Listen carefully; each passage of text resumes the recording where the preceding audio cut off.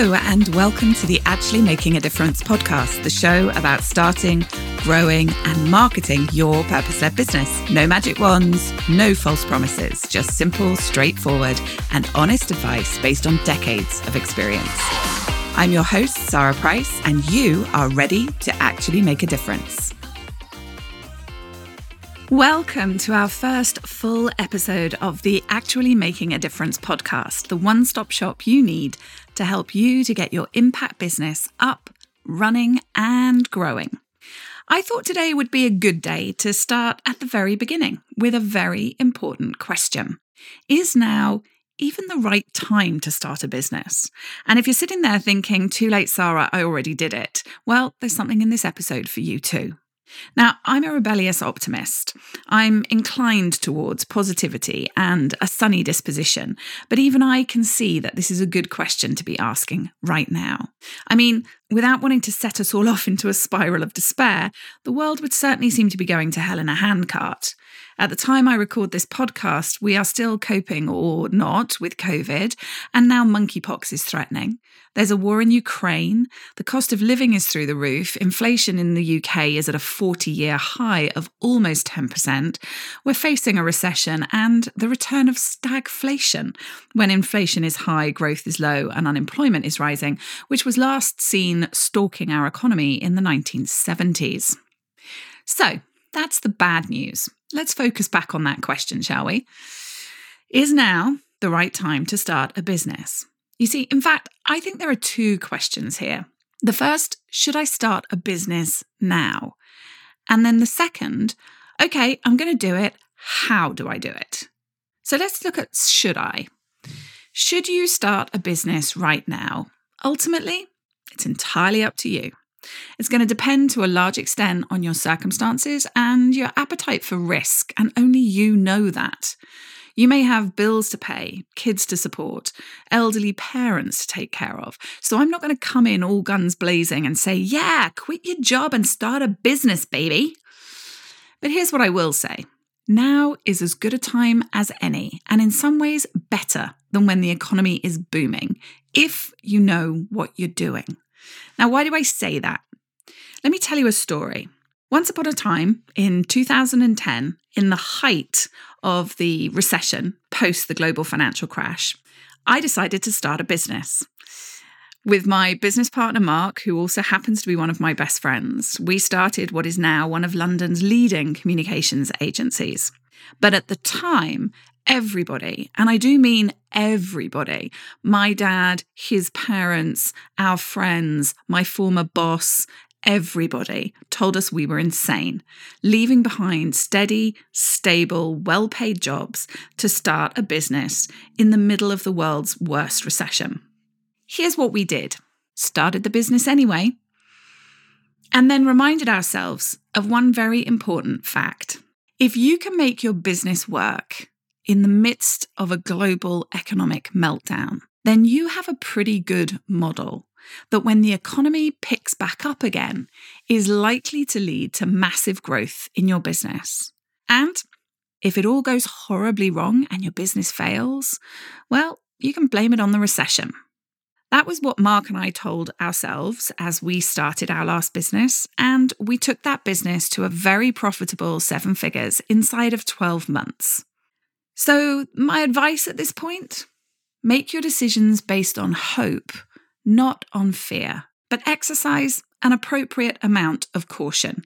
Going back to those bills, kids, parents, and the rest of it, I advise all of my clients to have at least 3 months of cash reserves in their business.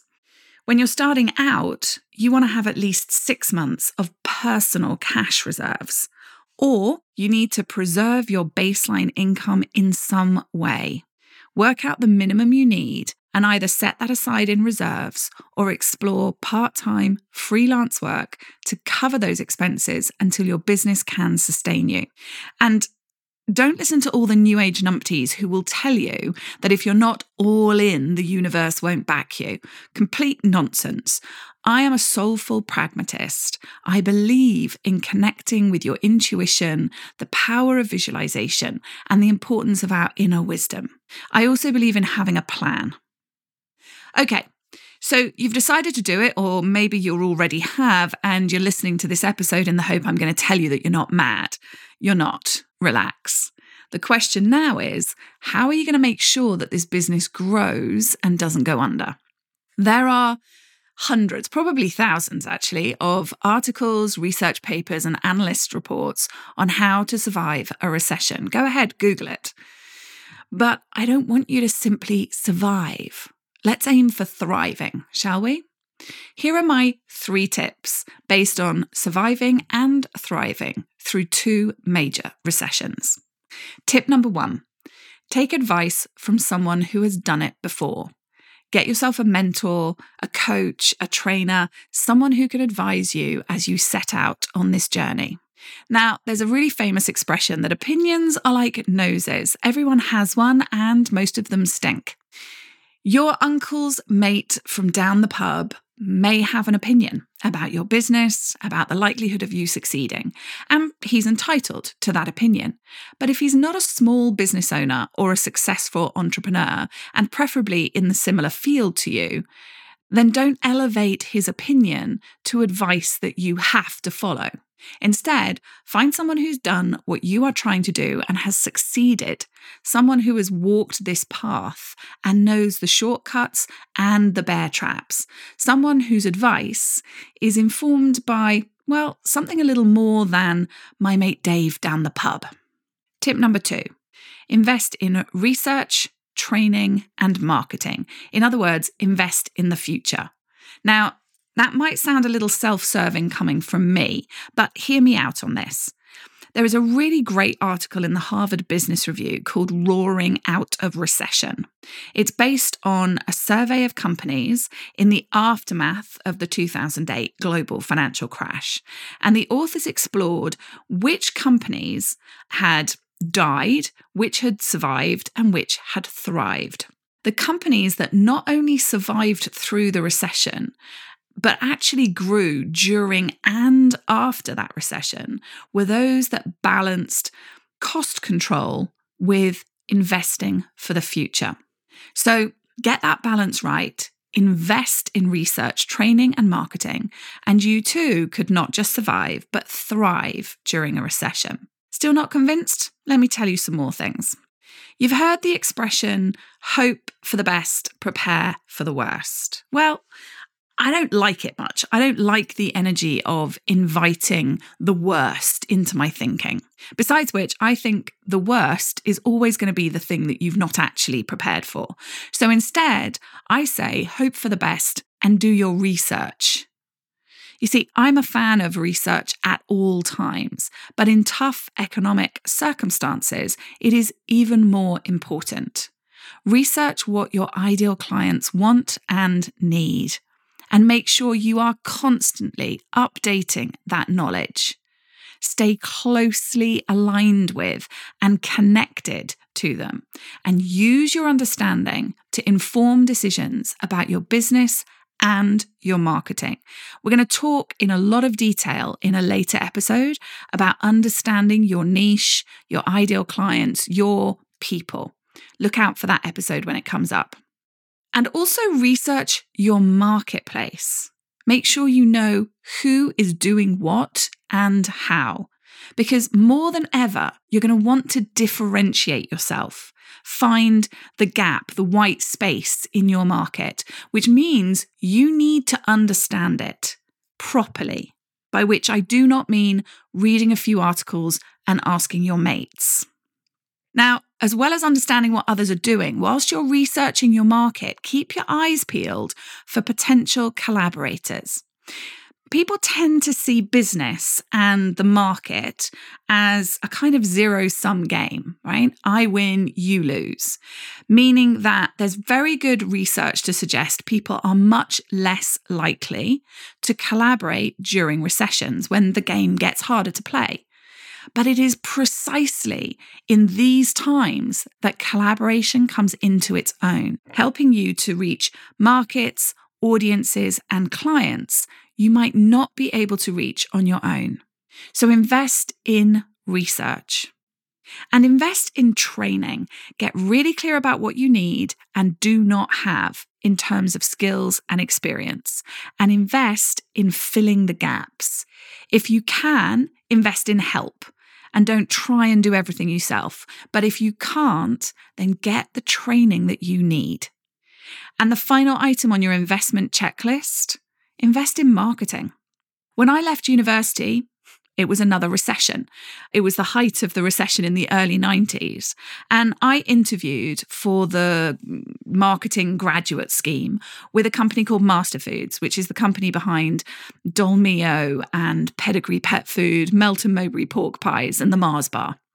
Now, Master Foods was one of the few companies at that time that was not only recruiting at graduate level, but had actually increased their spend on graduate recruitment and on advertising and marketing. And when I asked them why, they told me this: most companies cut their advertising and marketing spend during recessions, which is a big mistake.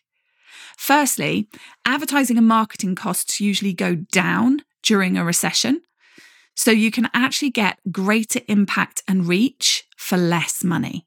And secondly, if fewer people are shouting, you're more likely to be heard and can build your market share much more quickly. So, tip number 1, take advice from someone who knows what they're talking about. Tip number 2, invest in marketing, training, and research. Tip number 3, find a community of like-minded people and join it. Being a business owner, especially when you're just starting out, can be a really lonely and isolating path. You need people who get it, who are on the same journey, inspired by the same things. In my first business, I had a business partner, Mark, who was and still is one of my closest friends. I looked forward to going to work every day, and he and I would spend hours in and out of the office talking about our business, our challenges, and what we wanted to do. Now, when I started, actually, my friends were incredibly supportive, but not many of them understood what I was doing, or in some cases, why I was doing it. In many ways, we no longer spoke the same language, and combined with the physical reality of working alone a lot of the time, the fact that I couldn't really talk to my nearest and dearest about what I was doing was doubly isolating. Luckily, I learned from my experience with Mark, and I quickly found and then created a community of people who were also starting online impact businesses. Their support, their camaraderie has been absolutely invaluable to me. So, is now the right time to start a business? Well, that depends. But here's the thing. Starting a business at any time is a leap of faith, a triumph of hope and inspiration. It can, as I've said before, be the most fun you will ever have with your clothes on. But make sure you get the right advice, invest in your future, and surround yourself with community. And if you're looking for a community of purpose-led entrepreneurs to join, you're very welcome to join mine. You can find the Actually Making a Difference Facebook group on Facebook, because you're ready and it's time to actually make a difference. Thank you for listening to the Actually Making a Difference podcast with me, Sarah Price. Come and join a community of purpose in our free and friendly Actually Making a Difference Facebook group. Because now that you're part of my world, you need never feel alone on this entrepreneurial journey, and you will always be welcome.